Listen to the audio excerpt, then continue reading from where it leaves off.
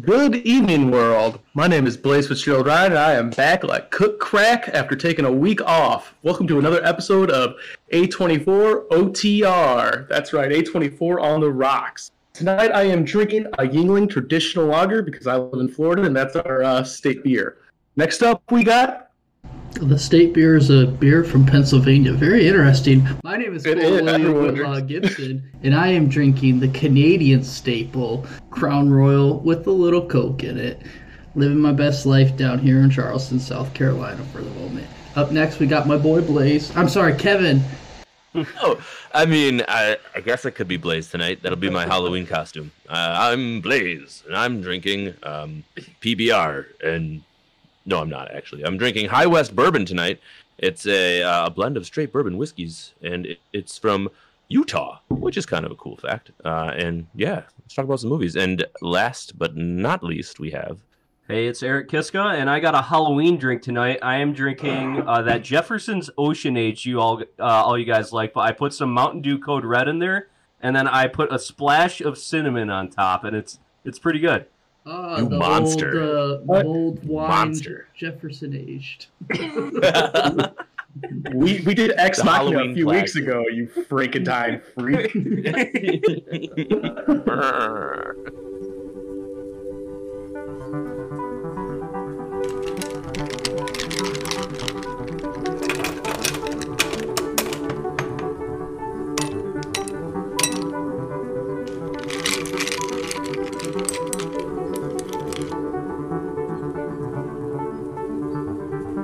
A24 on the rocks.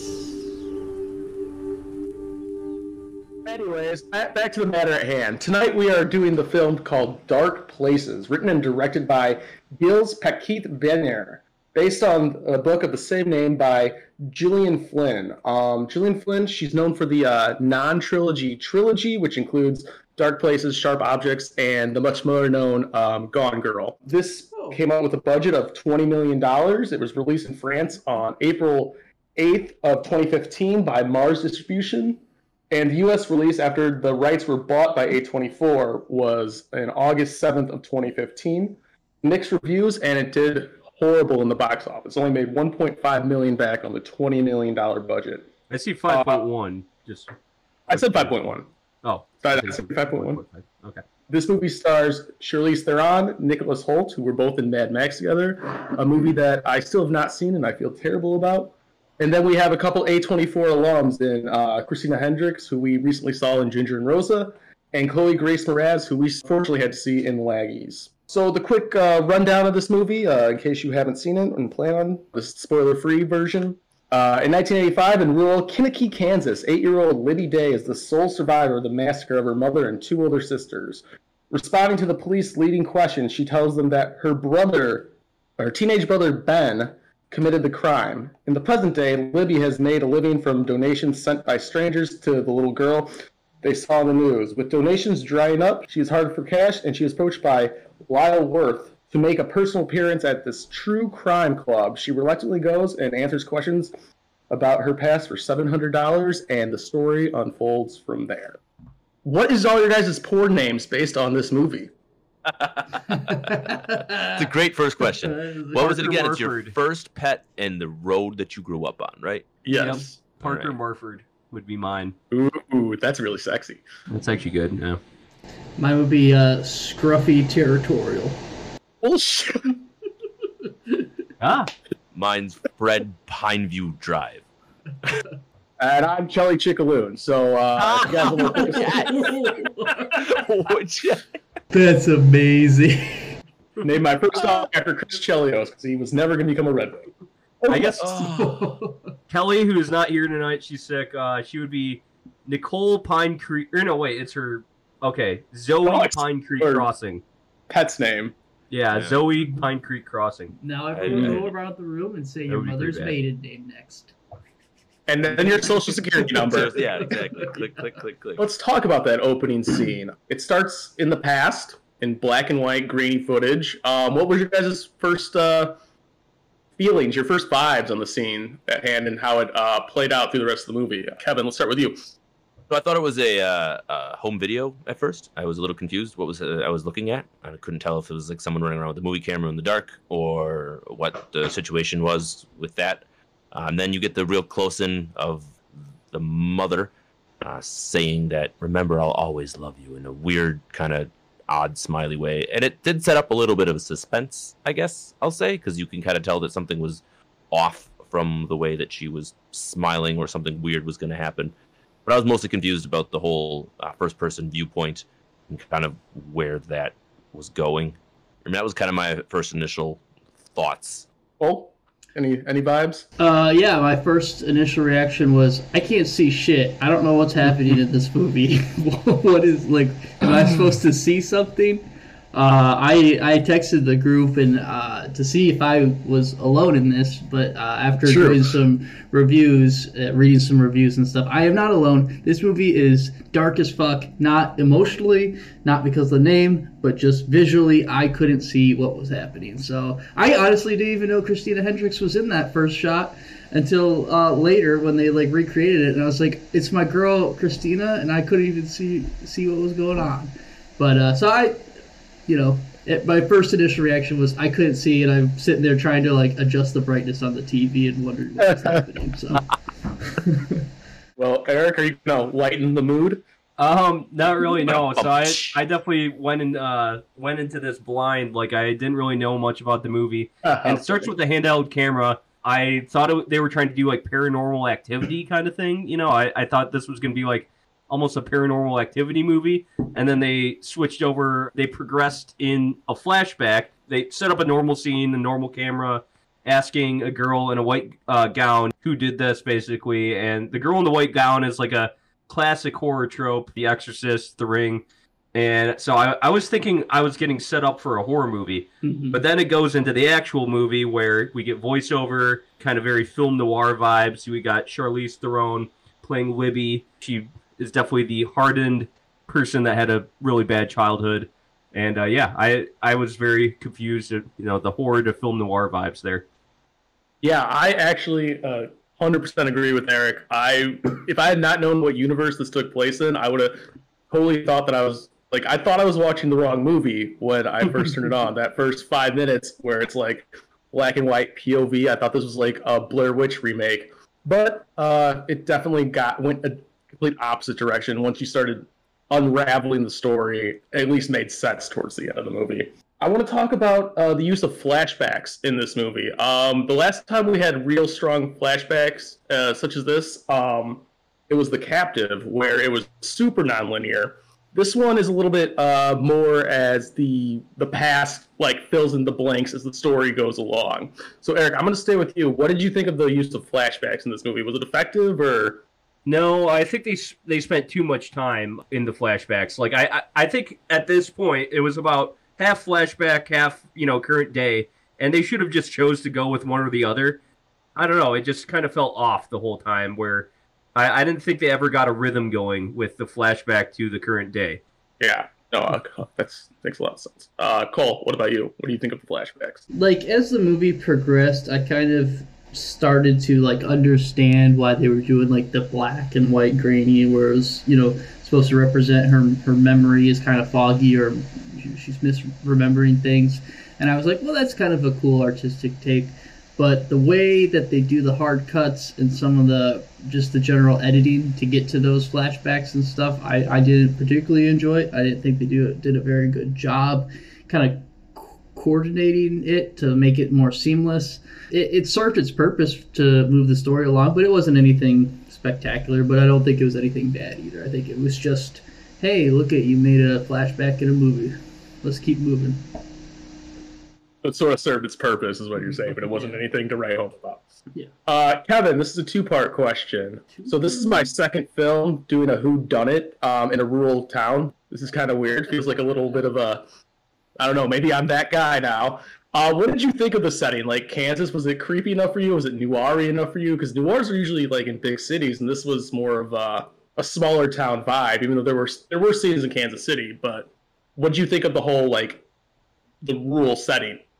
I thought it was a bit cliched, to be honest with you. The whole idea of the farmer losing the family and losing the farm based on the bank, and the way they stereotyped the small town in general. The scenes felt kind of out of every other movie that we've kind of seen from that era and that time as well. I don't think they did a particularly good job of making me feel like it was in the scene either. I guess as the movie progressed, every time they showed a farm, that was really about the extent of how I felt that they brought in the scene at all throughout the film.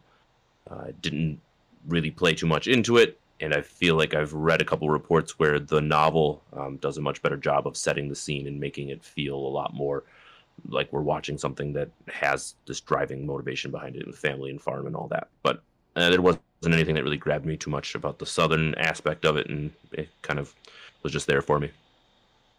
Yeah, cool. Yeah, so as a person that grew up in a small farm town and also at one point lived in Kansas City, I could not tell you that this film ever took place, one, in actual Kansas City, and two, that most farm towns are not like that. Granted, I didn't grow up in the 80s, so maybe things were different, but like Kevin said, I don't think they used the farmers getting, pushed out of their land and losing their, going foreclosure and all that stuff trope, but they never even really showed you the farm. They just said it was a thing, and then the movie gets way too jumbled and convoluted towards the end with all these different shit going on that we can talk about later. But yeah, just in general, I thought they could have done a lot more and done better. The only other reference to the farm we get is when she's talking about, well, I can sell the animals, or I can sell the equipment. Yeah. Or the yellow horse. We don't see animals. We don't see It took place in Kinnicky, Kansas, which I think that's a fictional place. You said it took place in Kansas City, but well, there's scenes in Kansas City. But when she's older, not all of it she's in Kansas City. Okay. And I was like, waiting to see if I was going to notice anything. Never even saw a skyline or a cityscape or anything. So just like, this could literally be any place in the country. Like, fuck, who knows? Should have done their establishing shots. Yeah. Mm-hmm. Agreed. Yeah. B-roll. It helps a lot to set the scene for sure. Especially with all the narration they had in this film, you'd think they could have some B-roll added to it. But... Exposition dumps. So early on, we meet Libby, played by Charlize Theron, as we mentioned earlier, and she seemed to have lived her whole life off of this fame of this horrific event, and it doesn't seem like she has a lot of aim in her life or anything like that. But then she gets a letter, which letters come fewer and fewer according to the setup of the movie, and she meets Lyle Worth, who is part of the Kill Club. Which is a group of, it really depends, because they kind of flip around what it is the whole time. But what was your guys' view of the Kill Club? Would you guys want to join a Kill Club? As someone who has a criminology background, I thought the people that she met eventually at the top were really cool, but I also understand there's a lot of freaking weirdos. Eric, would you join a Kill Club given the chance? Do you think that's cool? Blaze, listen to me right quick. If you had a cock, you would be in pieces in my garbage right now. Parts I didn't use for chili. If you were here, I'd tickle you right after I said that, too. Yeah, there's a lot of fucking weirdos in here. That was an actual line from one of the guys in the Kill Club. Yep. So, okay, I think that is actually kind of realistic. There's a lot of weird murder mystery people that think they can go out solving unsolved crimes, and people are really, into it, really defensive about it. I met somebody the other week. She was like a 25-year-old woman who... likes Disney films and stuff, but then she told me she listens to these true crime podcasts where people are, getting their heads chopped off and shit. It's actually a huge thing that is pretty big in pop culture right now. Well, I wouldn't want to be part of one of these. I get the interest in mystery, true crime, not to the point where you want to solve the crimes yourself. That was actually kind of a realistic part of the movie, even though they made, some of the lines that these characters said really fucking weird. Oh, are you joining the Kill Club with me when it comes to town, or? Yeah, so, the first level of the Kill Club looked like a great time. This must be one of the best... That was the club part of the Kill Club. Well, that's what, they talk industrial music playing. Yeah, they're like, hey, join our little club. We call ourselves the Kill Club, KC in Kansas City. We're, KC Square, or whatever. But then you realize that these guys are extremely well funded because you show up, they're having a rave downstairs where everyone's just like raving out to, I guess, slasher movies and stuff. And then you get to the next floor and it's everyone reenacting stuff and being a bunch of fucking weirdos and like Ted Bundy's running around biting people. And then you go to the next floor and it's like, oh, okay, so these are the people that are actually like somewhat enthusiasts. So they got like literally like levels that you have to walk upstairs to get to in this club. I would join maybe like the first or like the third. The middle's kind of strange with the guy saying he's gonna, if he had a penis and stuff.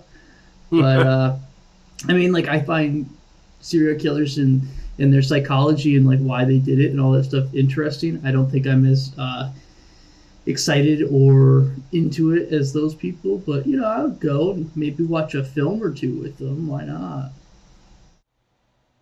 So cool. Here's my opinion on this, whether you're going to ask me or not, damn it. I was totally going to ask you. I think that in real life I would join one because it seems more than entertaining to me to kind of dig up some of the old past and not get overly obsessed about it where you're interfering with the actual police side of things. But in this particular circumstance, right, if without them, our protagonist doesn't save the day. And so that was kind of important. What I didn't appreciate it is that they really didn't elaborate on it at all, and they just were only a small vehicle in the movie to kind of move the plot forward when they were the most interesting part for me. And that sucks because like that Lyle character didn't have a character. He was simply there to just put her back into the mystery. The entire Kill Club has this big overarching presence, but at the end of the day, all they're doing is just giving her some money so that she can go back on the case. And it just disappointed me. It was lackluster in general, and the idea was a lot cooler than the execution. The Kill Club, literally the whole point of its existence was to foreshadow upcoming events. So, big foreshadow and drop right at the beginning, and it was not hidden very well when they, introduced them to the Kill Club because they're like, hey, we're tracking this one guy that we think we're real close to nab, and he's got a very interesting name. You might be, whatever. Like foreshadow, I wrote that guy's name down immediately because I was like, well, this is coming back. And then, yeah. Oh, the Angel of Death. Yeah, yes. And they're like, the driving force is just, we'll pay you to exist with us. I completely agree. I'm not going to do this the entire podcast, but because I really hate to be the book nitpicker, but in the book, Lyle and her actually become like almost like brother and sister. Like he was like her surrogate brother, and like the whole thing comes to an end because she goes to his birthday party. And I think it's set up way better in the book, from what I was told in the research of this. My personal opinion, I would totally 100% join the top level and the bottom level. I feel like it's spooky season. I could take my lady out to a nice little, Jack the Ripper party. And then, in the next week, I can, go solve a couple unsolved mysteries. Because even though I never solved them, I think, like Cole said, I like the mystery of what goes through a serial killer's head and these unsolved true crimes, how badly the police can screw up sometimes. Yes, Kevin. Well, quick fun fact. Gillian Flynn was actually made a cameo in the Kill Club. She was the lady wielding the axe in the second floor, I believe. Was that the Lizzie Borden ripoff? Yeah, yeah. So that was our author, our book author. Yeah, she was on the weirdo floor. Yep. That was the weirdo floor. I would never tell a person who suffered that much trauma, I'd eat you in my chili if I didn't have a dick. Reminds me of Cartman in South Park. Yeah, that's exactly what I thought when I saw that scene. Scott Tenorman must die. Yes. So that leads me. That leads me to my next big point about this film. The lack of likable characters. I feel like I can run down the entire list of every character, and outside of Aunt Deandra, I think everyone is kind of deplorable in their own rights. Was there any other character that you did like that maybe I totally missed out on? Kevin, let's start with you. Was having everyone so unlikable intentional? Or were there generally good characters that I missed out on? I think that it was a bigger concern is that there wasn't any real character development for me at all in general. So I didn't feel one way or another towards these characters because I didn't get any characterization from them. I didn't get any heavy emotion from Charlize Theron's character. I didn't really get anything at all out of Ben's child actor. I got a little bit from Miss Moretz. I think she did a pretty good job, and obviously we've been talking about Cole's love crush over there. She did a fantastic job. I thought there was some moments where I kind of got some actual real raw emotion, but in general, I didn't really take anything from it. They were, like you said, they were pretty unlikable characters. They didn't really have any redeeming qualities about them, and it fit the dark, brooding aesthetic, I suppose, of the film, which was dark in everything else, so they might as well kept it dark with that too.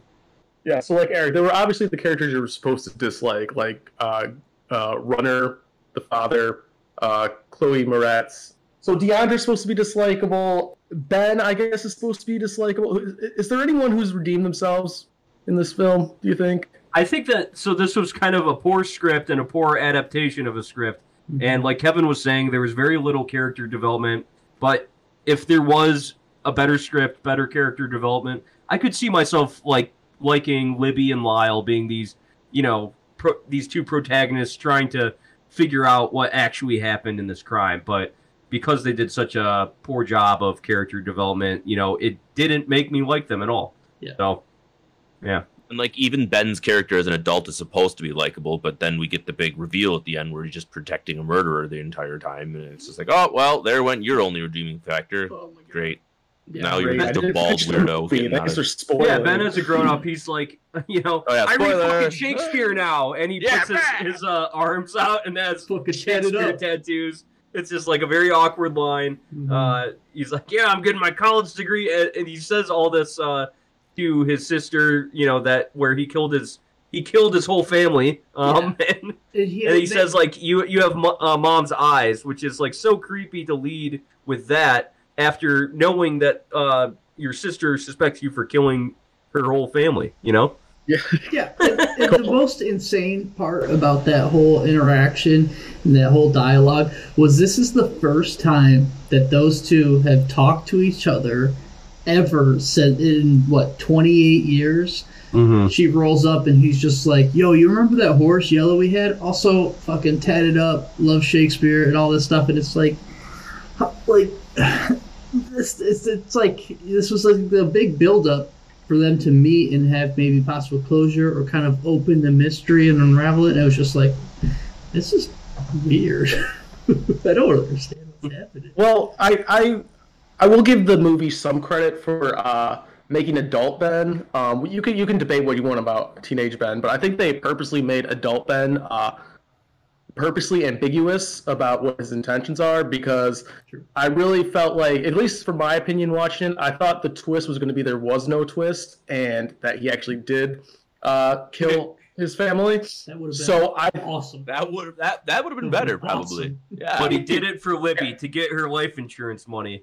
So, I mean, I think, like, the fact that they, like, just kind of made him, like, this, like, not brooding, but not, like, especially open person, especially someone who knows that he's innocent. I think they did that on purpose. I think there was an artistic merit to that, but I completely understand you guys, like, not liking his scenes because there was not a lot going on during them. So, I mean, you could do a little more. I think, too. He was Yellow Jacket in Ant-Man, and then he was also in a House of Cards where he kind of played like a cokehead politician, and so not good casting to play this character, I think. Yeah, that's true. That's very true. Let's go on to themes of this movie. This is one of the few parts of the movies that I really felt they did a pretty good job at. Did you guys see any like outline themes, overarching themes, tone setters that like the bigger picture of this movie was all about?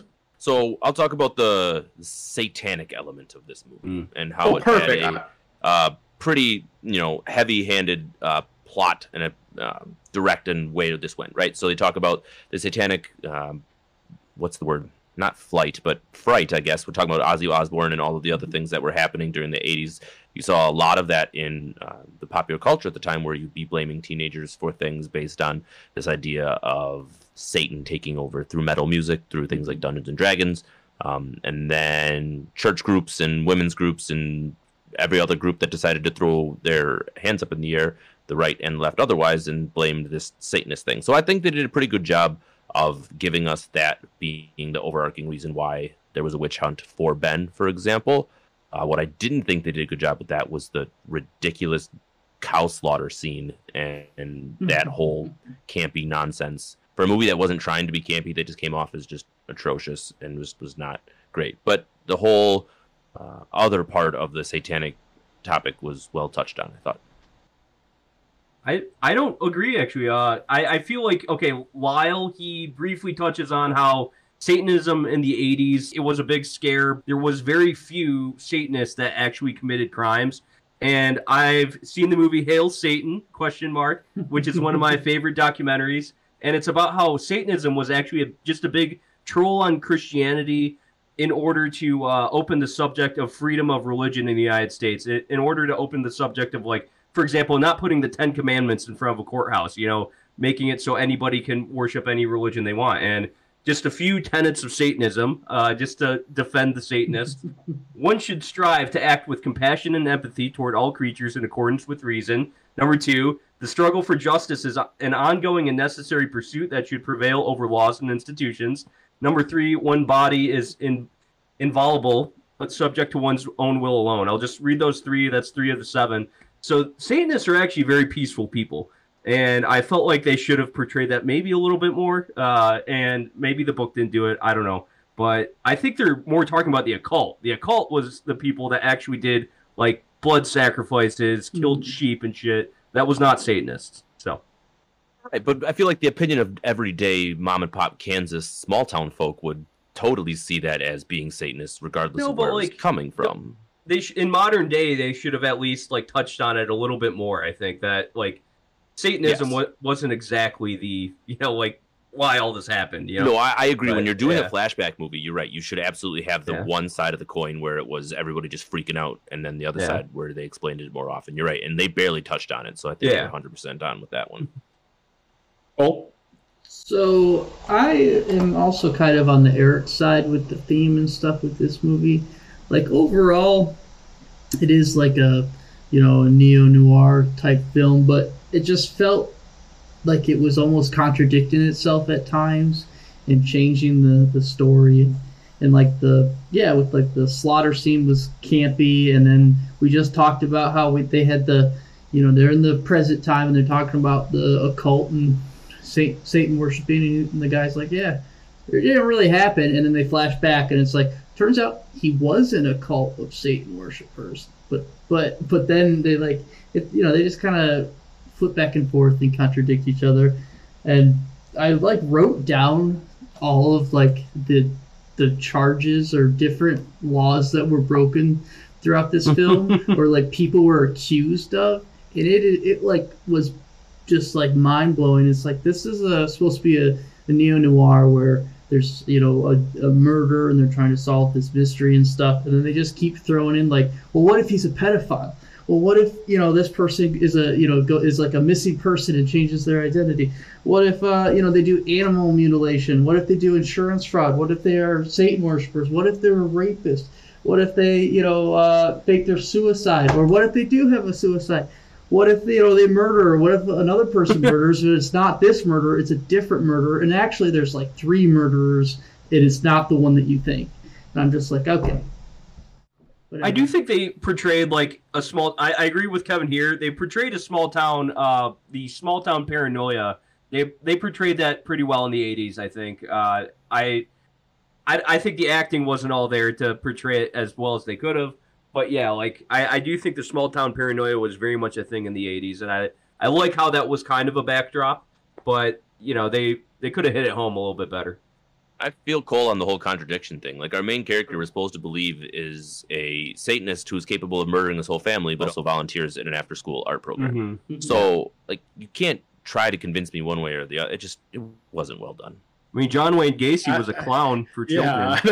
That's such a weird thing to say. I feel like the way they presented Ben as the sympathetic character and the way they had that whole thing. I do want to touch base on what you guys were all talking about because it's one of my points in my list. So I agree with all of you. I do think that Kevin has it nailed on the head about the small town vibe of what they thought Satanism.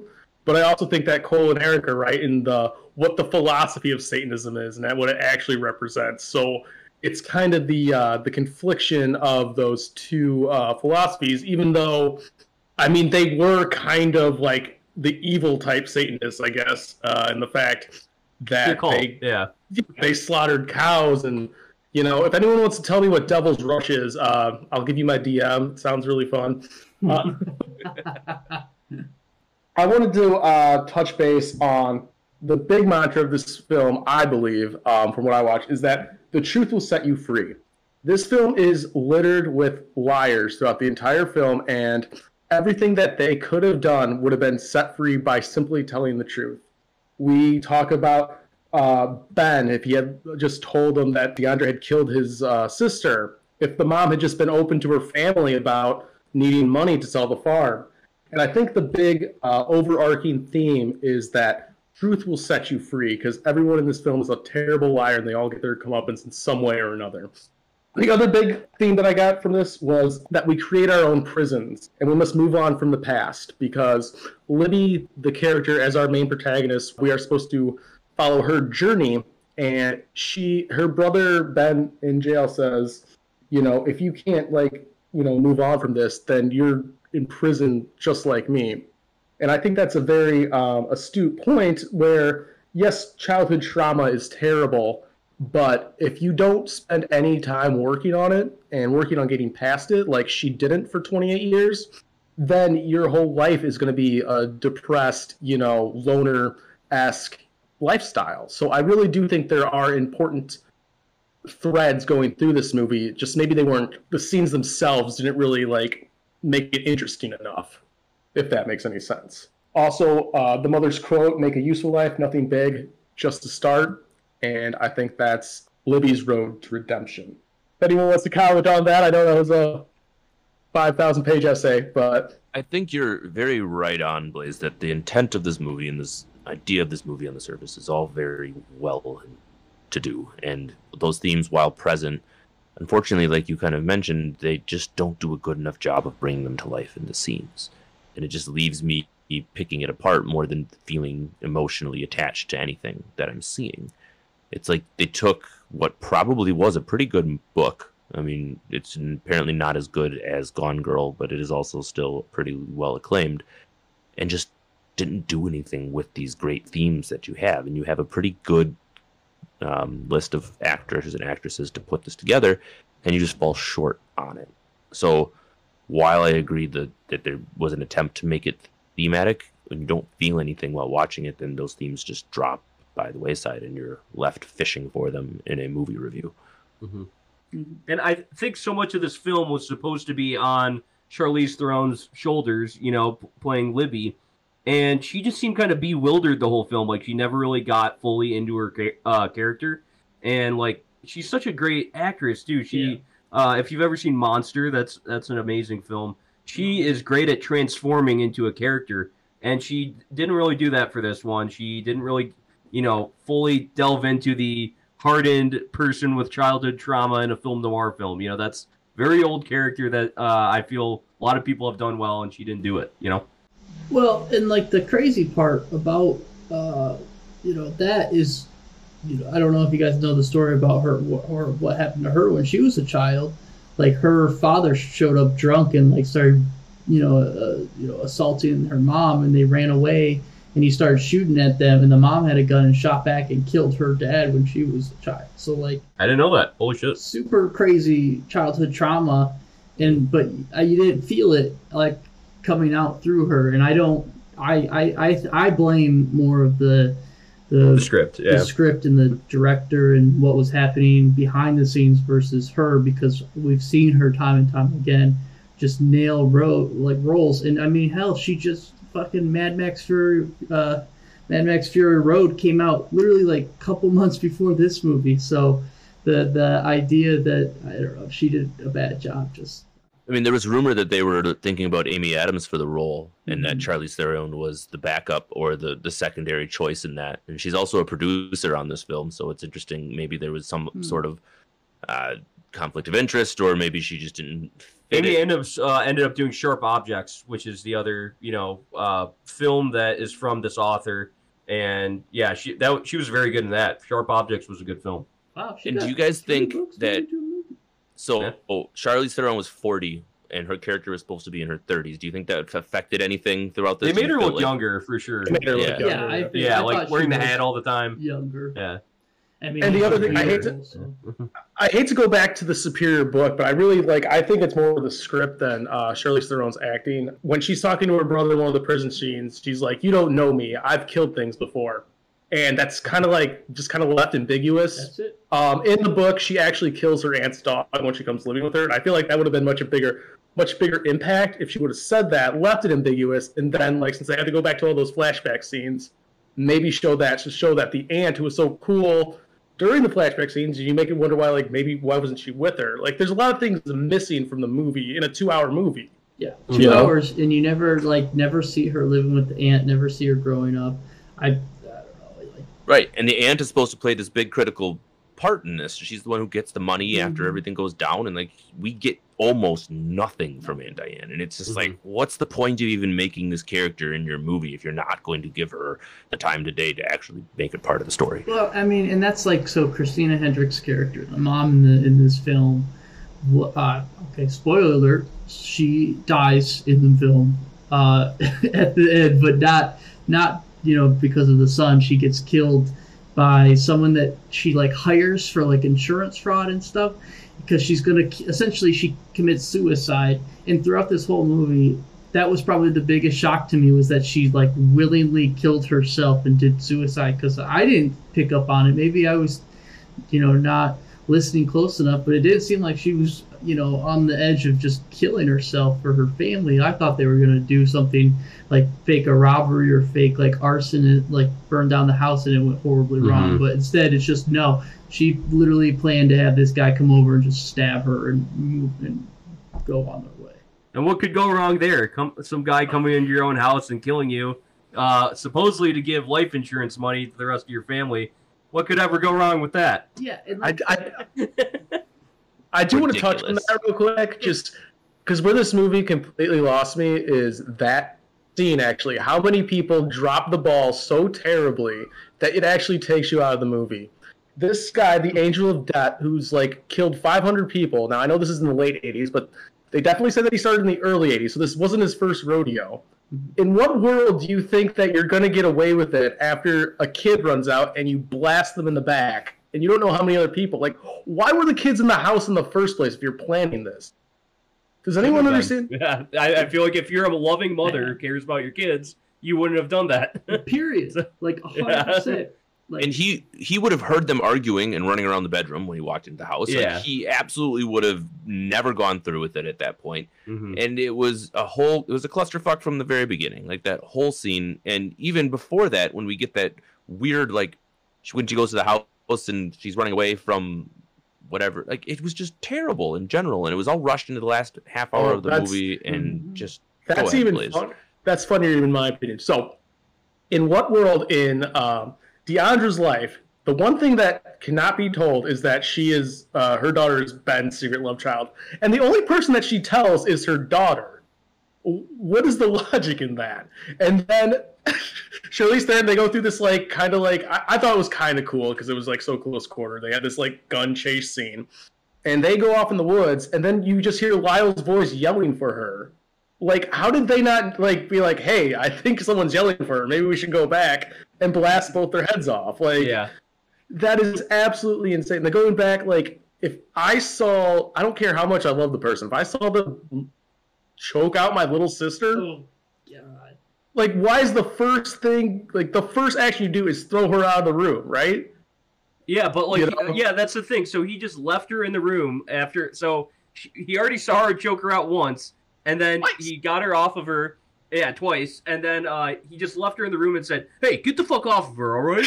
Like, and then he, like, runs out of the room, closes the door, and just leaves her in there to choke her to death again. Like, And then it doesn't make any sense to me. Protect her and ruin his life for 28 years. Yeah. Right, because he's that good of a guy. And then Yeah, your niece who was lying all these years. Your niece lying was, too all these years, yeah. he should get at least manslaughter. He should still be in jail. Let's be honest. For sure. And your niece gets away, who was firing bullets at you, and like, she gets a free pass. You know? Yeah. Can I call you Aunt Libby? So murder happened in 1985, right? The guy goes to prison for 28 years. Apparently, Charlize Theron lives off of, goodwill for people for 28 years. His girlfriend, Ben's girlfriend that got pregnant, apparently has disappeared for 25 years. So she was still around for 3 years after he went to prison, but had a child that no one knew about. So apparently she was around with a 3-year-old child. No one knew about it because she was gone for 25 years, 28 years. Doesn't add up. Also, that child that is their secret love child, that chick was like 15, not 28 years old. That should have been a full fucking grown adult. That should have been me down there fucking blasting Charlize Theron, not some 15-year-old like teenage girl. Like that timeline fucking threw me for a loop. Also, just some other nitpick stuff. In the courtroom scene, they have the flags of the Kansas City flag up and the U.S. flag up. They're supposed to be flip-flopped. The U.S. flag, if it's on a wall, it should always be on the right-hand side or the observer's left. That is just like, it's a code. In every courtroom you ever go to, Blaze knows it. Come on. It's true. It's true. Should have had it. Like, what I just can't believe you caught that. Yeah, me neither. That's ridiculous. Although Mr. Juryman over here was in a... Yeah, I was going to say, the only reason I knew about it was because I fucking was in a jury and I was bored out of my mind looking up stuff. I did write down the Mr. White, science, bitch! Yeah, one thing that this movie did get right, though, that I did appreciate was the scene where they went to the hazardous waste site and the person said that, it used to be a grasshopper bait area and it's full of arsenic now. And the reason why is because back in the day they used to like kill off grasshoppers, and basically a form of pest control for grasshoppers specifically was a very heavy arsenic based thing. So hey, congratulations, you guys know how to fucking do some arsenic and stuff, but you don't know how do you do your own timeline with people and pregnancies and how long people are actually pregnant for 9 months versus 3 years. Well, to be fair, it was Satan's baby. So also fucking Ben's girlfriend in one of like the key scenes where he's like, "Is that my baby?" She's like, "I swear to God, it's your baby." I'm like, that means nothing to her because she's a Satan worshiper. So that means that she's fucking lying to your ass. That's not your baby at all. She should be swearing on Satan, but she's swearing on God. So it's not your baby. Move on. And Ben was in contact with Deandra all these years. Didn't say anything to the authorities. Didn't say anything about what actually happened. Like, hey, here's my take. Like, he didn't say it when he was younger. He never filed for an appeal. So what's going on here? Like, he probably knew exactly where she lived because apparently he was in contact with her. He got a tattoo of her on his arm. He talked about it like when he was chatting with his sister. Like, hey, I was protecting a girl I never even met, and that was his his daughter. Like, this is what I think should happen. If he gets out, he should have to go live with his dad, Runner, and then his dad should have to like torture him and do say uncle to him, like every day for the rest of his life. What a weird scene. That whole say thing. uncle. What the to your daughter that you haven't seen in 20 years. Or like even the earlier scene when he goes and asks for money and just looks at the girls and is like, "Your mom's a cunt." Just like, drop the C word out of nowhere.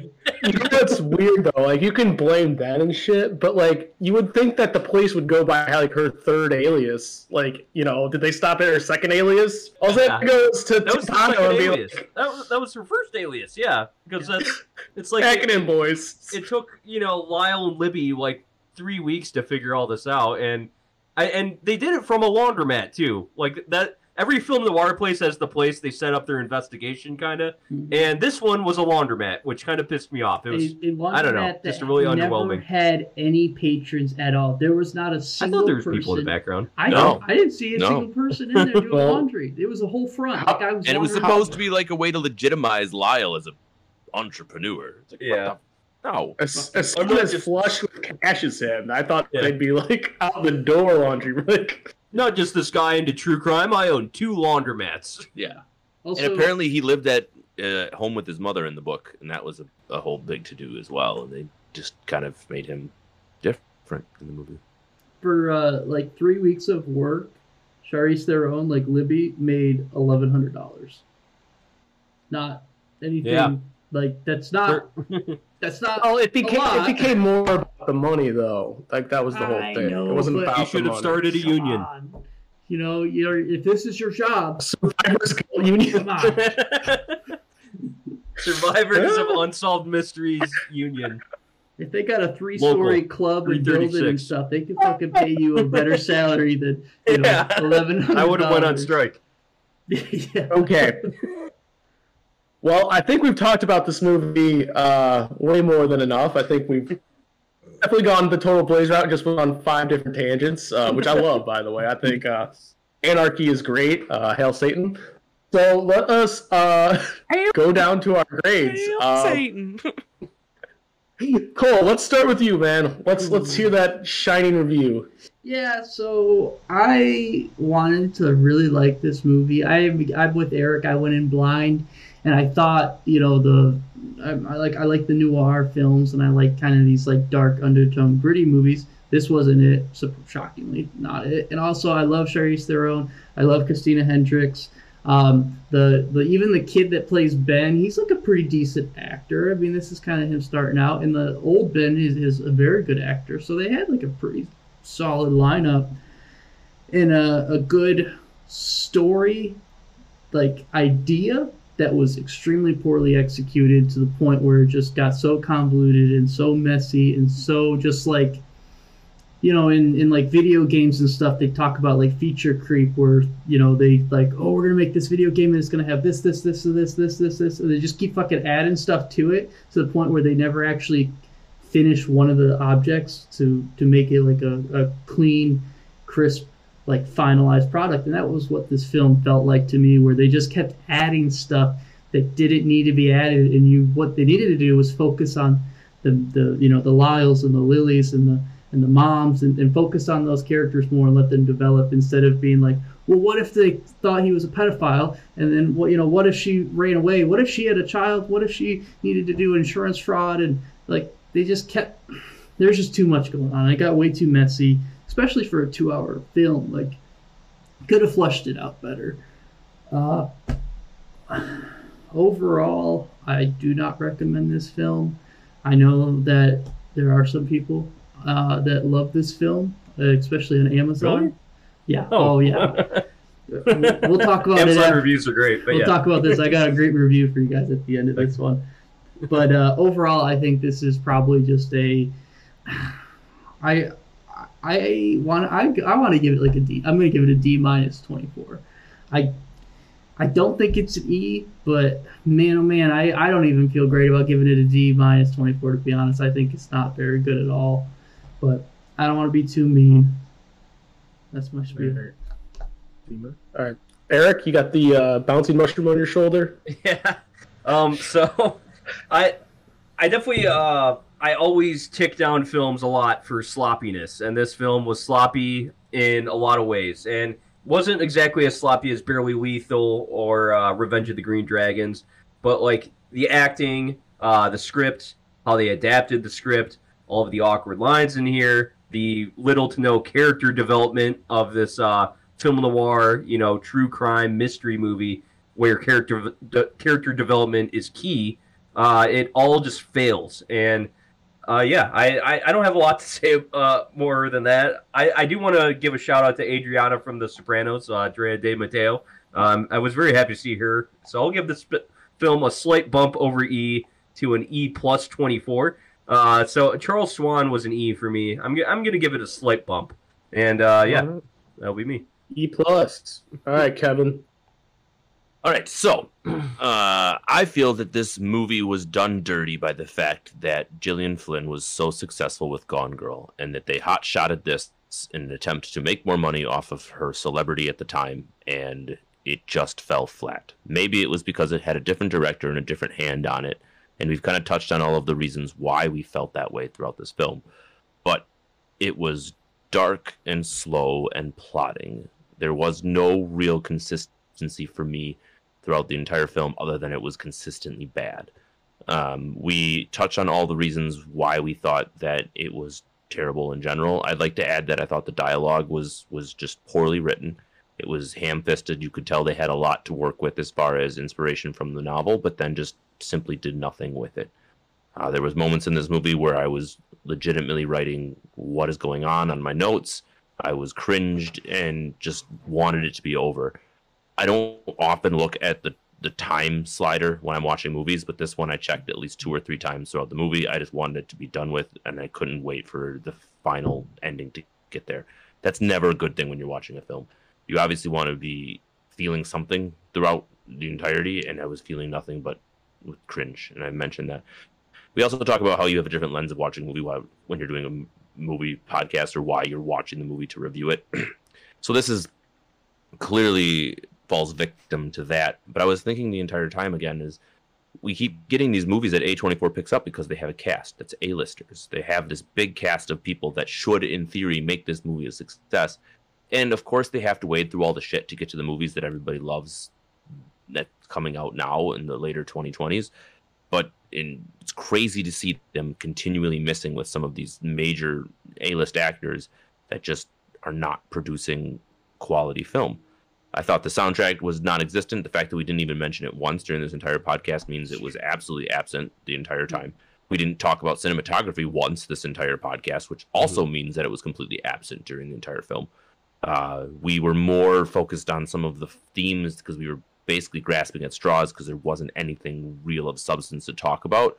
We couldn't even talk about the performances of our individual actors and actresses because there was no substance to grab onto.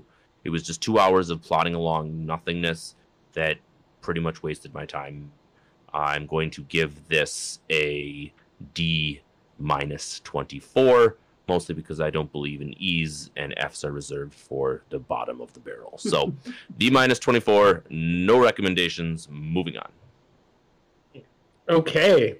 All right. So I think we all are kind of in consensus in this film. Kevin said it very well. I think we definitely have to look at this film in a different light. I think if I had just seen this film on Netflix, I would have been like, okay, that was a movie, and I would have moved on with my life. The fact that I had to watch this movie, prepare notes, do research, I think you guys all do great research yourself. I think everyone does a little bit extra research when you host this because you're the one asking the questions. I made that point in Cut Bank. So when I review a movie, I hold it to a higher standard than I even would in an episode where I wasn't hosting. So that being said, I felt like this was a great idea that was left in the oven way too early. I think Charlize Theron did really good with the script she was given and the scenes that she were given, because the scenes were abrupt and they didn't make a lot of sense, and the editing was choppy, and the cinematography played like Days of Our Lives. It felt like soap opera to me. It was very A/B framing. Wasn't very interesting. No over the head shots. There was like, if it takes place in a rural town, I would want more drone shots, more scenic shots, more establishing shots to see where we are. But it felt like the only thing that came back to me was her little cramped room that she stayed in. That was really the one big that piece that really stuck with me for some reason. Good foreshadowing for the movie we're going to review in 2 weeks, too. Room. Yeah. So. That being said, I disliked this movie. I really hated it. The fact that it took place in 1985, so her family and brother couldn't even see the Bears win the Super Bowl, was definitely, definitely a sour note for me. Fans, right? They could be. I don't know. The Bears still suck. Anyways, just like the Bears, this movie did suck. So. So I'm going to be with Eric. I'm going to give it an E plus 24 just because if I wasn't reviewing it, I don't think it would be this bad. But there was something there. They just never dug it up. So E plus 24. I'm sorry, everyone. I definitely recommend you watch it just so you can follow along with our podcast. Like always, please remember to rate 5 stars, comment. That always helps. Share on social media. And I can't wait to hear Cole's positive review from Amazon about this movie. Let's get this Amazon review in here. So speaking of 5 stars, I was very interested to see what type of person would give this a 5 stars, and it comes from my boy Tony. So Tony is a verified purchase on Amazon, and this was his 5-star review. This was an extremely well-directed, well-written, and I believe personally was a commentary on the state of just being human. If there is no redeeming quality to being an animal, which is what we are as human beings, merely Homo sapiens, JAFA, figure out the acronym and add animal to it. We are just animals, and that is what this movie is about. Just doing the best with what we have to be dealt with and wrap around an amazingly well-written whodunit.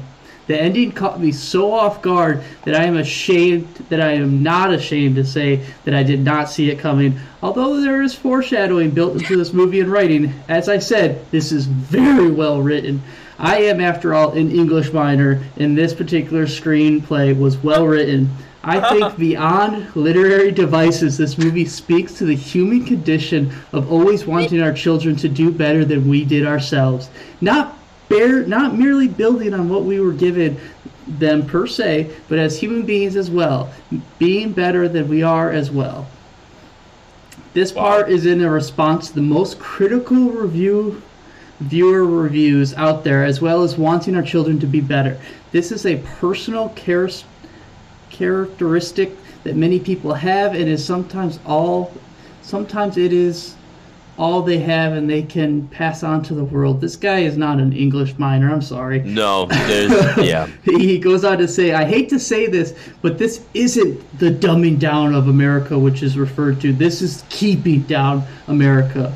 Many people will be able to relate to this movie because they can understand that the down and out feeling, and the feeling of I just can't do it anymore, and the feeling of nothing I do is working out, and the feeling of all I want is a chance in this movie. What else you got? And that is the redeeming quality that at least 3 of the characters possess in the movie. The quality of never giving up until you just give up and cannot go on anymore, and all that is left is the wish of something better of those that we end up left behind and we are gone. Either way, this movie is a mystery, a thriller, and a social commentary all wrapped up into one, depending on which lens you wish to view it through, or just as far as you wish to dig. This will decide which width you will be. However, whatever you select, the one thing is that absolutely, as far as I'm concerned, is that you will not be disappointed. Sincerely, Tony Martinez, Master of Science, Human Resources Department. Tony.